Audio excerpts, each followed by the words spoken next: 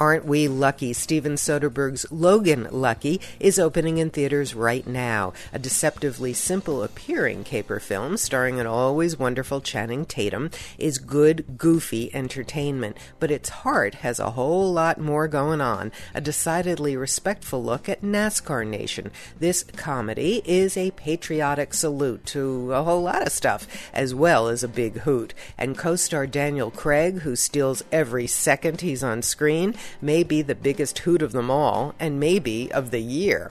The Hitman's Bodyguard. Now it's okay. It's a generic odd couple script that feels like it was written back in the 1980s, much improved by a very game Ryan Reynolds and a very funny Sam Jackson.